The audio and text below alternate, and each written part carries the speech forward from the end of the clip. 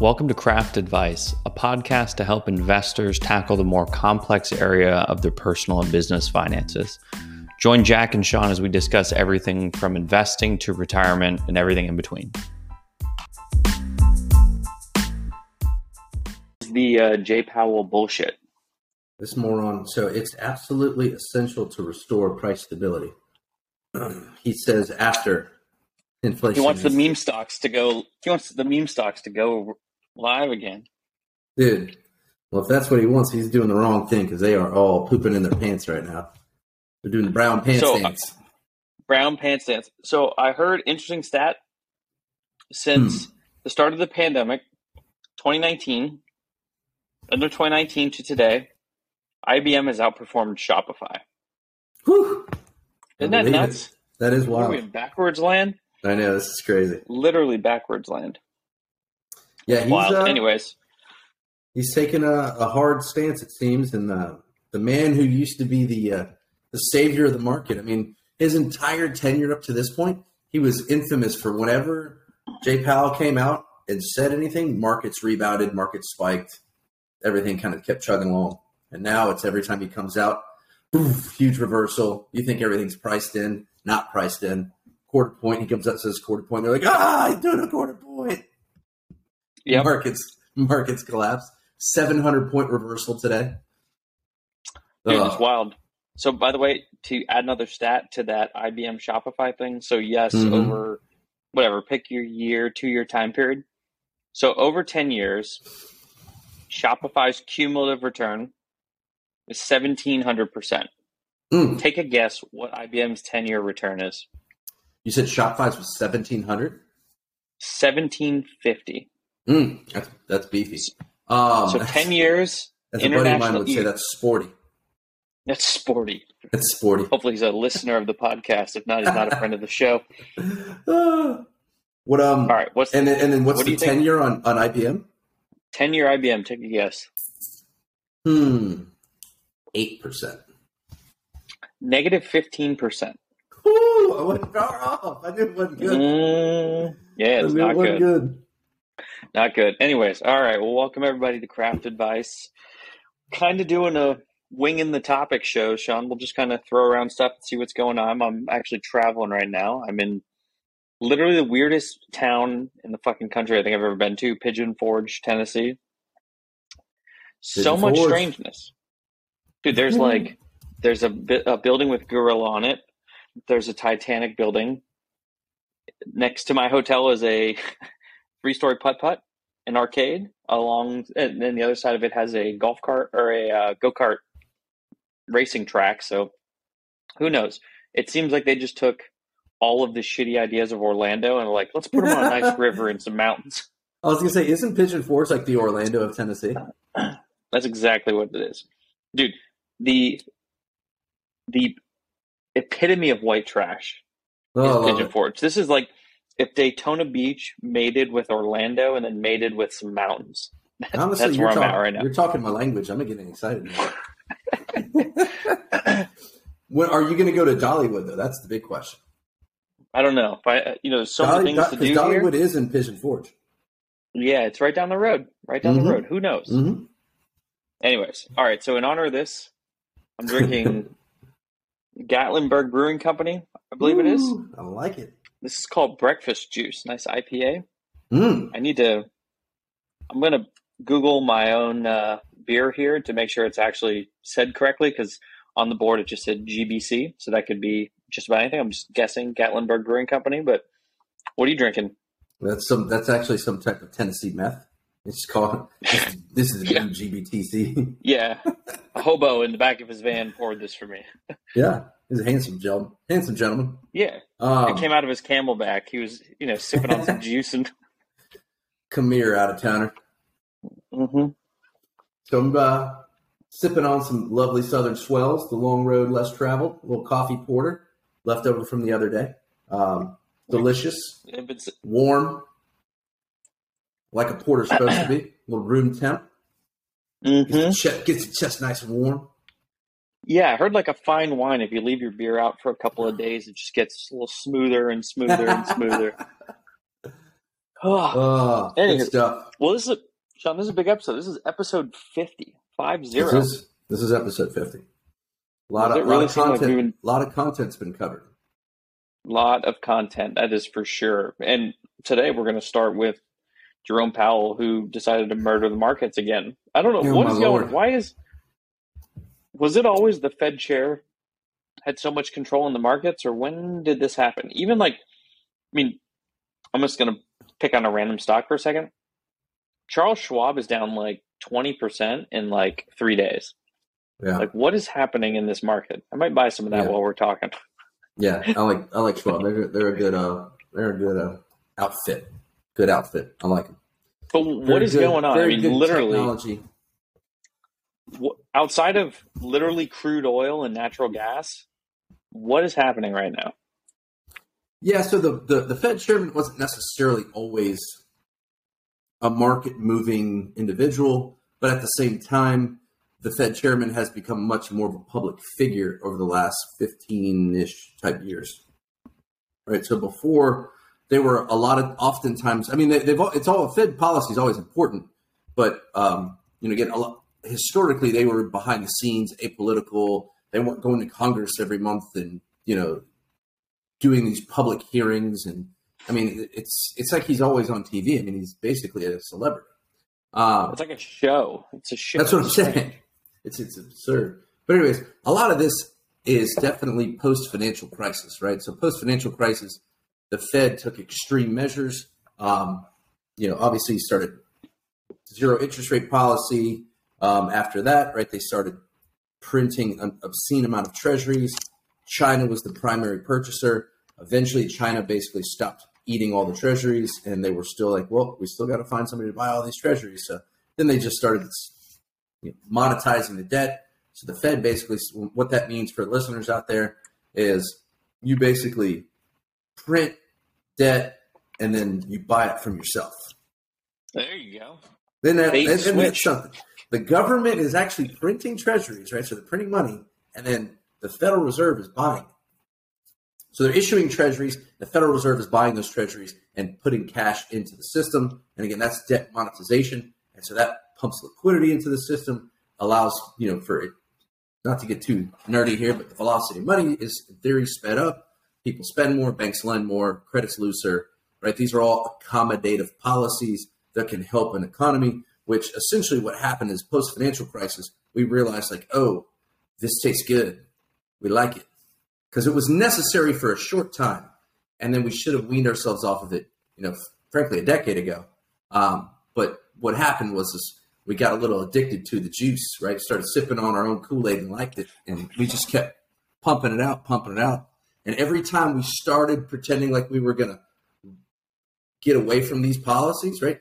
Remove the zero interest rate policy, get rid of the QE, right? The debt monetization stuff. The markets didn't like it. Right, they went through these shocks, and as soon as those shocks happened, it was like, oh, we're going to stop. We're not going to do that. So, and that's one of the reasons why the Fed chairman has become such a public figure now, and why everybody listens to every word he says now, because it's like, well, if they turn the spigot off, a lot of liquidity gets pulled out of the market. And again, it's just, but at the end of the day, it has to happen. It has to happen. You got to come off the teat. You got to stop breastfeeding. Got to come off the teat, man. But yeah, so it's been pretty wild, and it's funny because I was talking to you before about it. So Powell was famously, considered one of the biggest friends to the market, because before COVID, or I would even say the early days of COVID, every time he would come out and say, kind of what's going on with Fed policy, going to give updates. The entirety of his tenure, for the most part, because again, he was serving during Barack Obama's tenure. He served during, he wasn't there during Obama's tenure. He was there during Trump's tenure, right? So Trump, and then now here. So every time he's been coming out and basically saying something, it's been very well received by the market. And so we always saw positive rebounds or bounces in the market. And then essentially, ever since the hyperinflation has started to kick in, and people realizing, okay, well, it doesn't really matter what the Fed says. They can't do what they want to do. And so now we're starting to see a situation where we have the reverse of what he's historically been, right? So again, he's always been a positive figure in the market. Whenever Jerome Powell comes out and says something, the markets respond positively. And again, he does kind of a victory lap. Markets do well. Everybody loves him. But the last, 6-8 months, every time he comes out, the market's reverse. Whatever's going on, the market's reverse. I mean, today we were up 300 points at one point. Or I'm sorry, we were up 400 points at one point. Now we're down 300 points. Yeah, you've got a 700-point reversal just because he came out and said what everybody expected him to say, which is, hey, we really need to get this inflation under control. It's not really slowing down. There's some areas that might be slowing down, but there's a lot of areas that are speeding up. And there's other concerns out there, i.e. now there's more, because of zero COVID policy in China, there's some more supply chain concerns, right, which could exacerbate some of the issues with inflation. And so he's like, we definitely need to get these price controls in check. And essentially what's going on is instead of 25 basis point or quarter point increases, he is now saying that 50 basis point or 0.5% increase is very, very possible. And basically what the market takes that as it's absolutely going to happen. Oh, yeah. Yeah. It's getting to the point, too, where you're starting to see, I mean, it seems like this is the most televised recession and interest rate move ever. And for some reason, the market is more volatile on these moves than ever. So it's wild to watch. I don't know. Really, I think this is one of those things where how do you do something for this? How do you plan for this? How do you prep? You don't. You just sit back and just wait through this. This is not something you can really invest around. You can't make changes and kind of bypass this. You're kind of just beholden to whatever the hell happens. But I want to go next, Sean. I want to circle back on our episode from the week prior on Elon and Twitter, because I think this is hilarious. So two big news things happened. And again, we're recording this on the 21st. This is going to drop a little bit after this. So might be a little late on the news here. But the big news right now this week is the fact that everyone's wondering how the fuck is Elon going to spend $45 billion, whatever it is, to buy Twitter. Now, Sean, you sent a great message that Tesla blew out their earnings, huge earnings, stock up huge today. Now, two things with that. The first was he hit the major milestone of all of his, he hit the trifecta of all his bonuses. So it's kind of like he went and he parlayed all his bets at the track and he hit. So I believe he had a multi-billion-dollar bonus just from how successful Tesla was this quarter. Add to that, the Boring Company just raised $675 million. Which gave him just under a $6 billion valuation. So Elon, for some reason, everything he touches turns to gold. So I kind of think the line of people, the smartest thing he's doing is, okay, instead of fighting all of these shareholders and creating this big lawsuit, let's just put a vote out and see if they want to do a tender offer and sell me their shares. And you're going to have the Elon fanboys that just go, yep, you handle this shit. This has been like IBM. I want to buy shares just to sell them. I want to buy shares just to sell them back to them. I mean, have you ever met someone that owns a Tesla how many people have you met that has a Tesla that only bought a Tesla because they bought Tesla stock and it went up like 100x?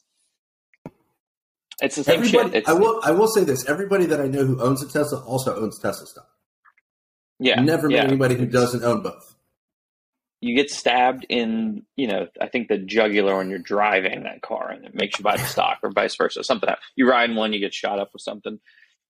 But no, I think he's got the cash to close this thing. So to put it into perspective, because, again, this is, like you said, he hit the trifecta. So he hits like the parlay of all parlays. And he is in line to get almost a $56 billion bonus. So he gets Twitter for free? That's what I mean. Twitter for him? He gets Twitter and has money left over to buy Snapchat. No, to buy so CNN. incredible. To buy CNN. They're giving CNN away. That's part of the parlay. We won't spend much time on that, but CNN Plus folded the doors within a month of launching. They wasted $300 million on that venture, and it completely collapsed. They said they weren't even able to get 9,000. There was like between 7,000 and 9,000 people signing up a day, and in order for them to monetize it or break even within a year, I want to say the number had to be like 250. I mean, it was just like it was so far away. Blitzer? You're not going to pay $9.99 for Wolf Blitzer and his fucking. I'm going to hear Wolf's hot take. It's such. Just give it all to Elon. Let him figure it out. Oh, that's literally, great. He could remake. So I don't know if you saw, but I can't remember. There was a Joe Rogan episode where they were talking about Elon afterwards, and they were just kind of shooting shit. And he's like, I forget who the guest was. I need to go back and look at this. The guest was like, "Is Elon going to buy CNN or some sort of media outlet and just allow people like let Rogan be an anchor and do exactly what he does just on a major network, put his content out." And he's like, give him a 3-hour time slot. Yeah, 3-hour time slot. No, I mean, what I never understand is if you turn on CNN, you turn on any of these media outlets, all you hear is like, it's all pharmaceutical ads.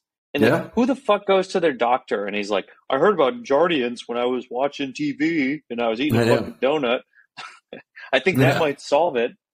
Yep. It's like, I don't get it. Like, cut all that shit out. It is wild. Just let the news go. Bring on people, let them go, let them see what happens. But yeah, I think this is one where the board at Twitter is going to get murdered and the CEO is going to get murdered if they don't take this offer, mostly because I think the shareholders are pissed they haven't done anything in 10 years. Exactly. So he hit all his milestones. He's got the cash. I don't see how he doesn't lock this thing up by the time this podcast airs. So the original offer to the board was what was like $43.8 billion, and so now he upped it a little bit to $46.5 billion for the tender offer to the people, because Elon's a man of the people. They want to shut him down. He goes directly to the people, and I like it because I consider myself a man of the people. Yep. Well, speaking of men of the people, let's talk about the bloodbath that's Netflix. We're gonna go to DeSantis next. That's literally just picking up. I thought you were going to DeSantis, but that's all right. We'll go Netflix first because I'm staring right at that chart and it is disgusting. Oh God. So honestly, I was buying this thing around $350 and it spiked up a little bit to $4, and I got out of it. And thank God I did. There's an episode that we recorded probably 6 weeks ago where I was talking about how I think this is a good buy. I don't know if you can touch this thing right now because it's in absolute free fall. Price discovery mode.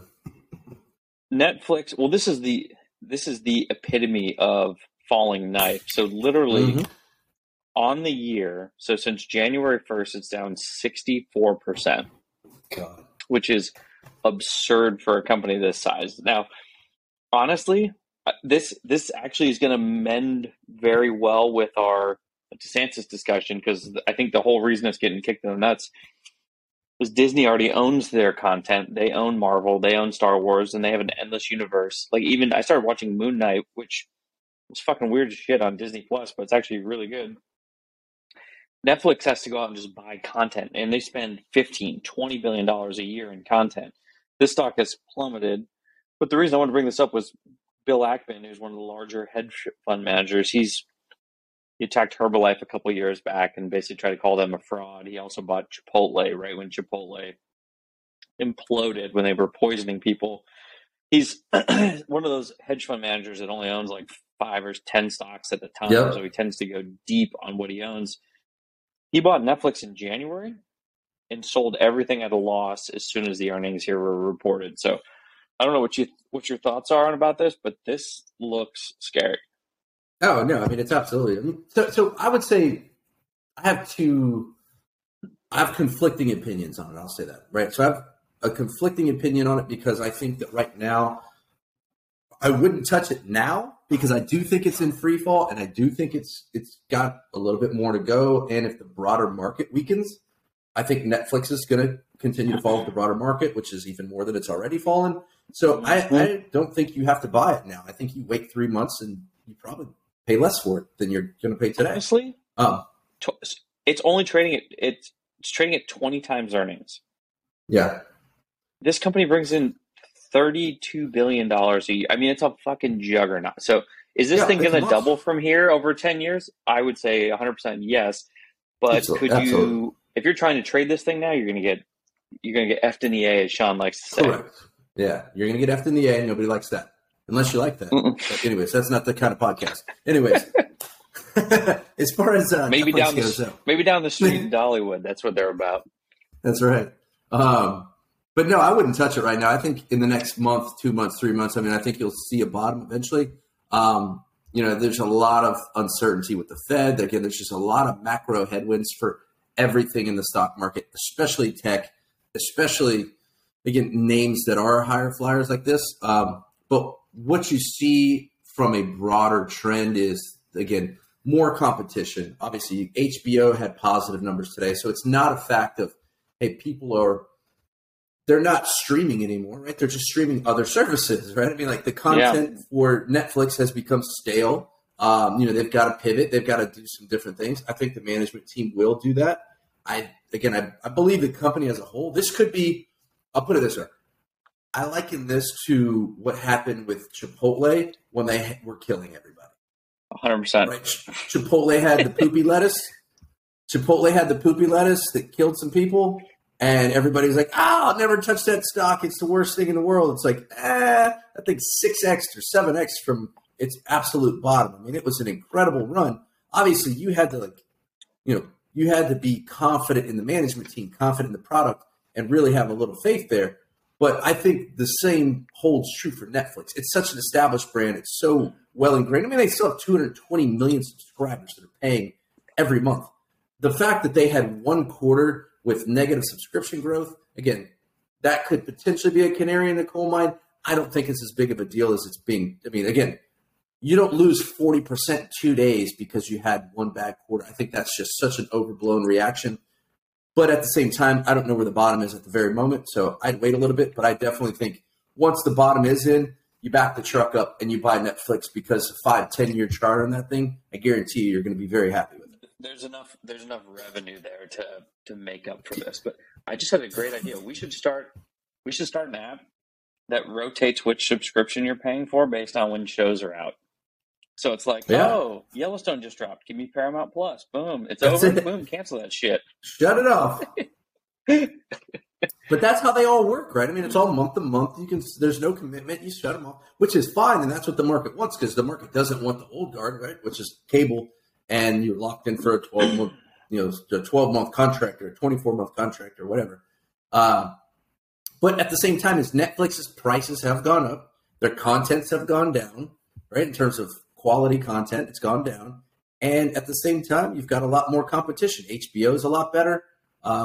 Disney Plus owns fucking everything. They own so many different brands. Even though they're doing some weird stuff on the side that we'll talk about later, at the end of the day, frankly, streaming saved Disney. Yep. Them buying those brands and then pivoting to streaming completely saved because the parks are still in trouble. The movies are still in trouble. Baseball streaming platform they bought. They bought a Major League Baseball streaming platform and converted it into the juggernaut. I'm never going to stop paying for that thing because for some reason, every time a Star Wars show ends, they just drop a Marvel show, and then the Marvel show ends, they put another Star Wars show out, and they're all fantastic. They have the money and the cash to do it. That's it, and they own the rights, right? So they own the rights to the storyline and the universe, right? That is Marvel, that is Star Wars, that is like all these big brands that they could take it so many different directions and beyond so many different points that it's ever been that nobody's technically allowed to do, or Disney will sue you into the dirt. They've got unlimited content, unlimited options, and those brands are so ingrained to our culture. And honestly, those are massive brands globally, right? It's not just a U.S. based thing. Marvel and Star Wars are probably the two biggest global brands around the world that they can, again, take in so many different directions. So Disney Plus is the only thing that's really saving that company, but it's also the thing that's really hurting Netflix. But I would also add, if you look at the numbers, so might as well. So they did. I want to say it was 700,000. So their projected quarterly subscription growth was supposed to be something in the 2.5 million range. It was expected to add 2.5 million paid subscribers. They actually had a net negative 200,000. But some of that subscription growth change was, kind of a self-inflicted wound or an intentional move because they completely cut off the country of Russia, which had about 700, 800,000 plus paid subscribers. So when you completely get rid of an entire country like that, obviously that's going to hit the bottom line. So again, if you look at it from a earnings per share perspective, they beat on earnings per share. The top line revenue slightly missed, but free cash flow blew it out of the water. Again, so that's what I'm saying. Some of the financial numbers were still very healthy. It was the subscription growth figures that really freaked everybody out. And again, I think this is going to be a Chipotle story all over again. Yeah, it's too big of a brand. It's got too much penetration. There's too many paid subscribers. It's just too big. I don't believe it. Well, I think the biggest thing I would tell everyone right now is you need to whenever you're investing, you got to realize you're not buying fucking 3-month CDs. This isn't like crypto overnight. You're making a fucking bajillion dollars. A lot of these companies that, whether it's, I'm a big fanboy for Shopify, you're looking at a 6-month window into the business and you're crucifying probably yourself for how terrible the stock has done over that time period. But this is kind of one of the reasons they say markets are cyclical. They fade in and out of favor. So if you're in your 30s and 40s and you have 20 fucking years until you use whatever you're investing, stop fucking worrying about this stuff. This stuff is going to come back around. Netflix is going to expand their business beyond where it's at now by, a magnitude of some number. So I wouldn't focus too much on some of the volatility now. You need to be patient. You need to look through some of what's going on. I wouldn't buy companies that aren't making money now because that is a sure way to lose money. But a company like Netflix, there's $30 billion coming in the front door. Once they have enough content there, they shut the expenses off. They don't buy more content. And all of that profit goes right down to the bottom line. But even Netflix had $5 billion in profit last year. That's substantial. Quite substantial.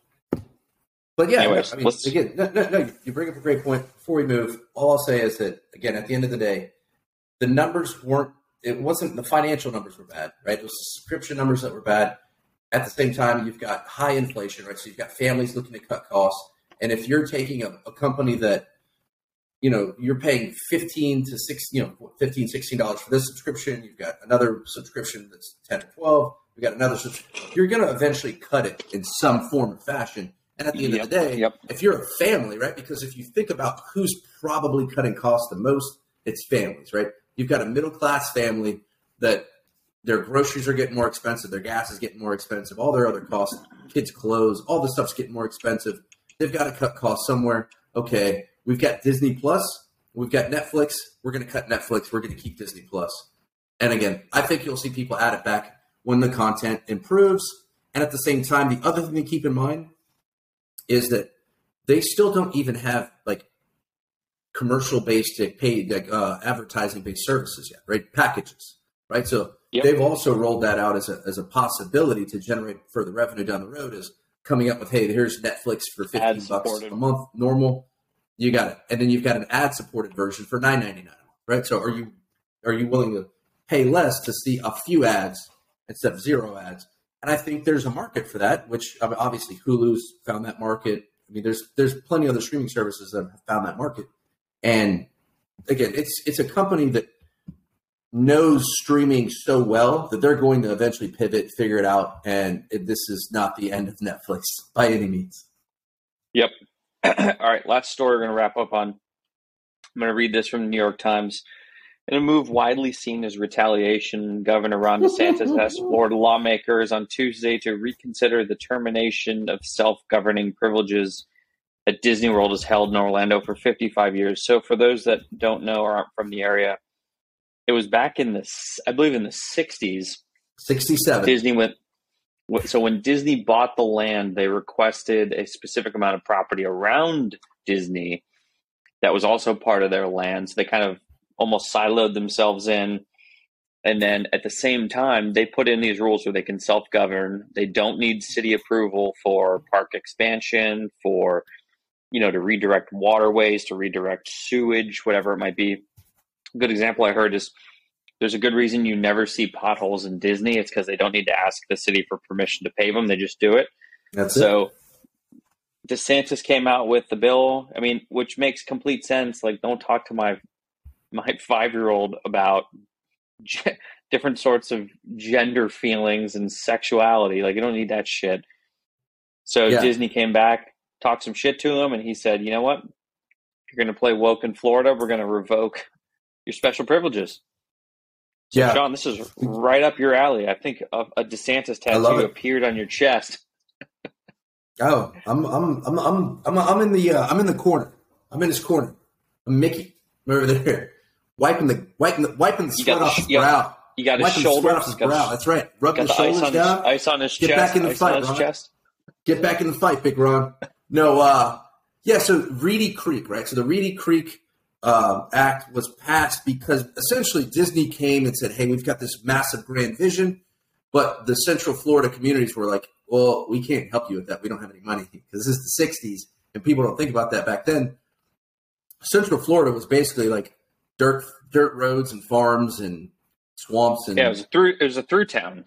Yeah, it was a through town. Nobody lived there. It was a population of 10, and that's why the land was so cheap, which, was a good thing. But at the same time, it's like these communities can't help with that development. They had no clue how to facilitate that growth. So the government basically, the legislature created that act that says, okay, you've got a lot of money, you've got the know-how, we'll give you carte blanche. This is great for you, this is great for us. And it was, and it is. And basically it allowed them to grow unfeathered. There was some tax advantages to it. There's a lot of benefits to it that they were able to reap. But at the same time, it was mutually beneficial, right? The state was able to reap it as well. So we've got a tremendous amount of, tax-based revenue from it, a lot of tourism, et cetera, et cetera. But at the end of the day, it's never a good idea to try to go toe-to-toe with any state governor because the way that again, U.S. government is designed is, right, the feds have a lot of power, but the state governors have a tremendous amount of power as well, especially on state and local issues like that. And so they basically came out and said that we are going to actively campaign against you and your policies. And that's when DeSantis was like, okay, well, no more special privileges for you then. So now that that's gone, the estimated cost on an annual basis, now again, Disney's a multi-billion, they're a massive company. So this isn't going to hit them so hard necessarily, but again, it is still it's a punch in the face, right? So the estimates are $200 million plus an additional tax revenue that they're going to have to pay out and servicing fees and costs.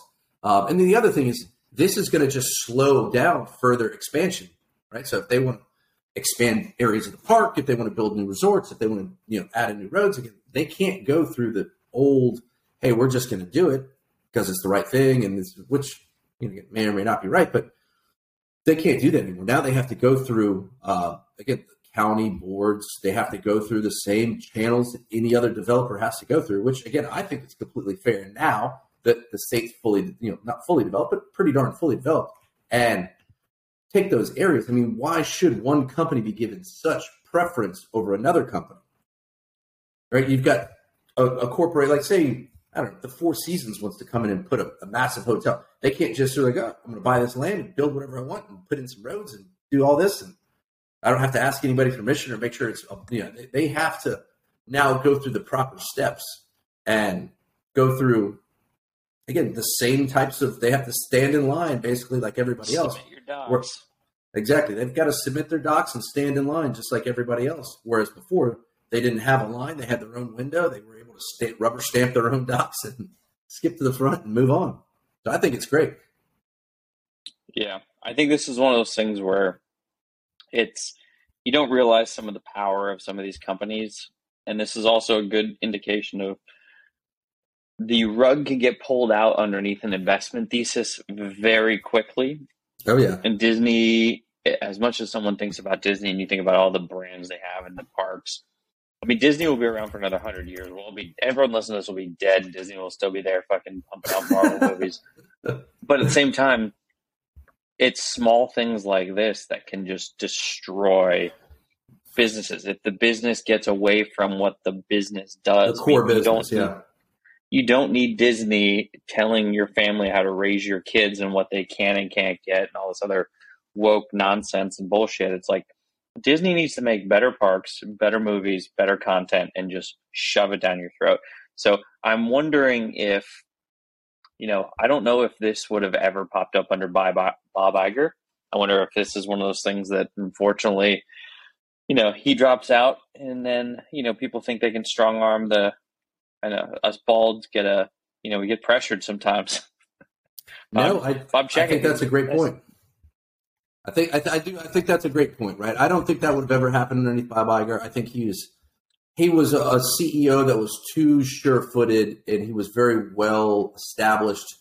But again, the new Bob Chapek, right? Bob Chapek. Whatever the fuck, we don't know. Oh, it's Chapek. Yes, I couldn't remember how to say it. It was Chapek or Chapek, but it was Chapek. I'm pretty sure. Bob Chapek. The new Bob.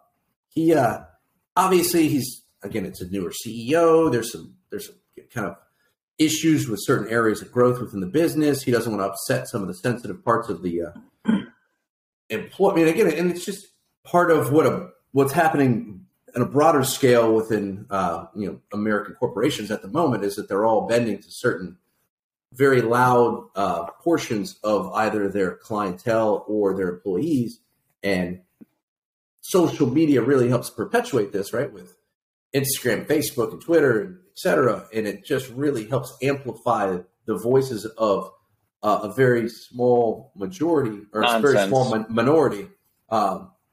Whatever and it doesn't necessarily matter what the topic is. It amplifies voices, and it pushes CEOs to make that. Again, you have to think about, right? These people are so out of touch with reality because they are, right? They're not real people. They're CEOs of Fortune 100 companies. They haven't felt a normal day like you and I have in 30 years, probably, right? I mean, it's depending on how old they are, right? But this individual has been so high up in the company. He's been drinking the Disney Kool-Aid for so long. I mean, it's not a scenario where this individual knows what the general pulse is and the general feelings are about this law and about some of the other actions they're taking. And because nobody else is saying anything, but they hear this large group, or I should say this loud group, say this one thing. And so they're like, okay, well, this is what we have to do. This is what everybody wants, obviously. But, I think it's proven otherwise. And you raise a great point, right? Brands getting away from their core business, their core competency. I mean, Disney is a family-oriented business. And if you upset a lot of families, and a lot of families stop watching your movies, and a lot of families stop going to your parks, and a lot of families stop going to your, downloading your streaming service and paying for that, at the end of the day, what are you then? Yep. So I'm going to bring up a good podcast. We'll close on this, but on the flight up here, I listened to this podcast called Panic with Friends. The guy named Howard Lindzen, which is kind of a tech entrepreneur, and he had Patrick Spence, who's the CEO of Sonos. Now, I'm a full disclosure Sonos shareholder. I'm a huge advocate of their products, but I never knew where the CEO came from. And I guess he was the head of sales of BlackBerry when they went from like 100 employees to like 1,500 employees or something nonsense like that. Mm-hmm. So he was the head of sales as they were selling to enterprises, as they went, like every company had a BlackBerry. And so the reason I'm bringing this up is when the first iPhone came out, BlackBerry originally had their own messenger product, the same thing as WhatsApp.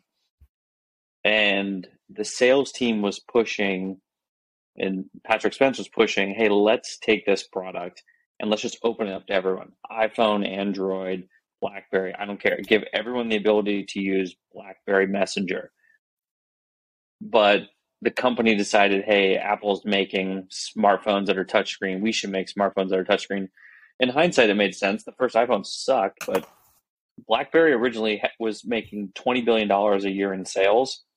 They were the market leader, and they left what they were doing and imploded their business. So it's one of the things when the eye comes off the ball, that's when you get hit in the face with the pitch.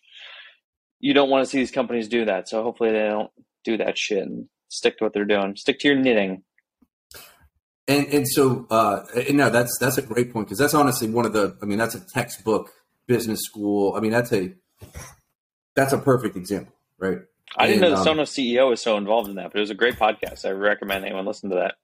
Yeah, that's a great example. But so the other thing that I would add, right? So this gentleman, Bob Chapek, the current CEO, he's only been in charge for about 2 years, slightly over 2 years. He's also announced he's going to retire at the end of 5 years.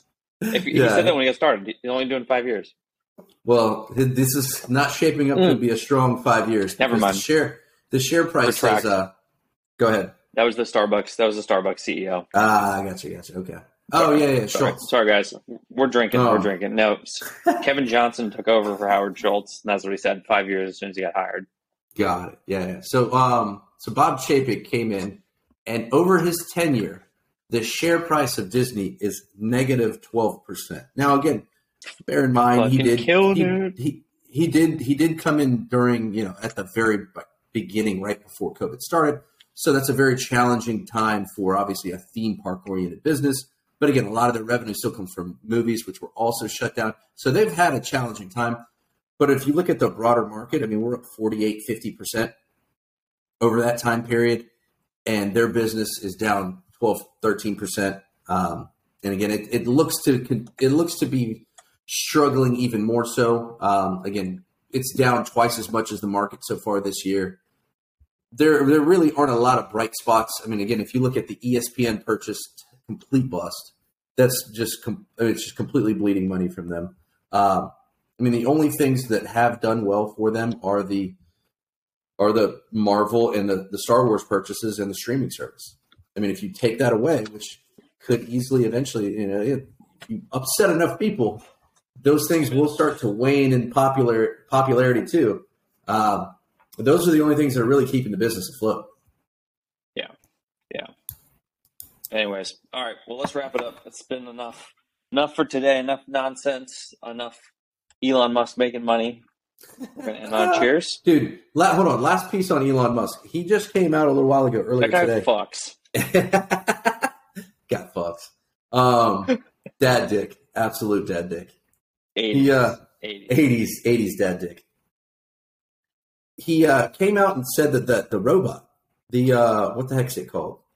He said that he believes the robot is eventually going to be much more profitable than the Tesla, than his car company.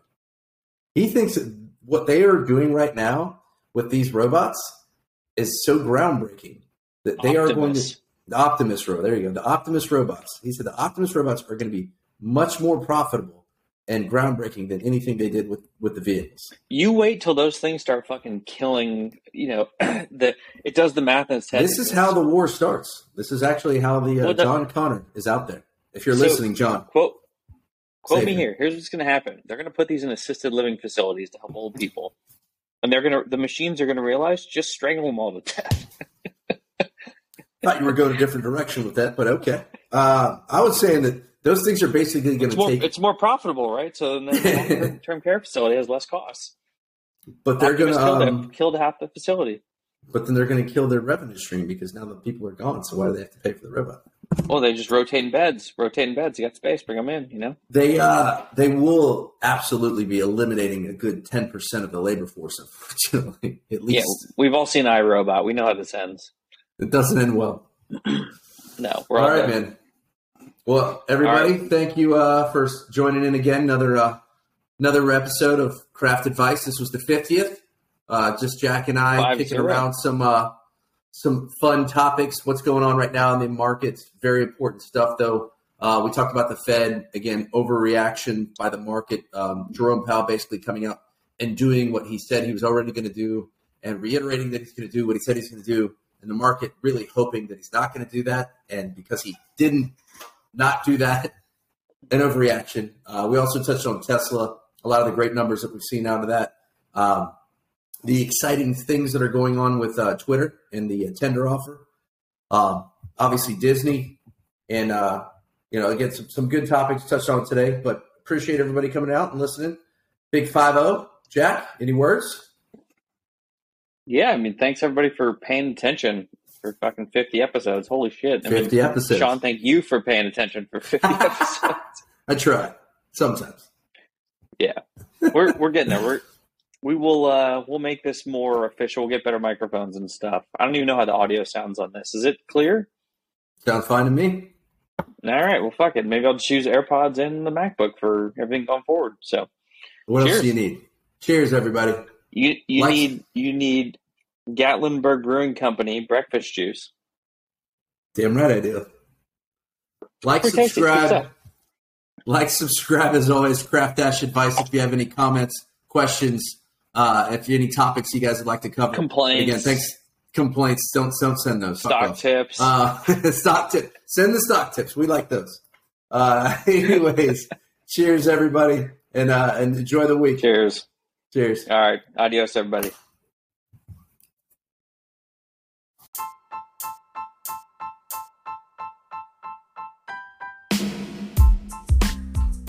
Jack and Sean work for Senge Advisory Group, a registered investment advisory firm. All discussions between Jack and Sean or any podcast guests are solely their own opinions and do not reflect the opinions of Senge Advisory Group.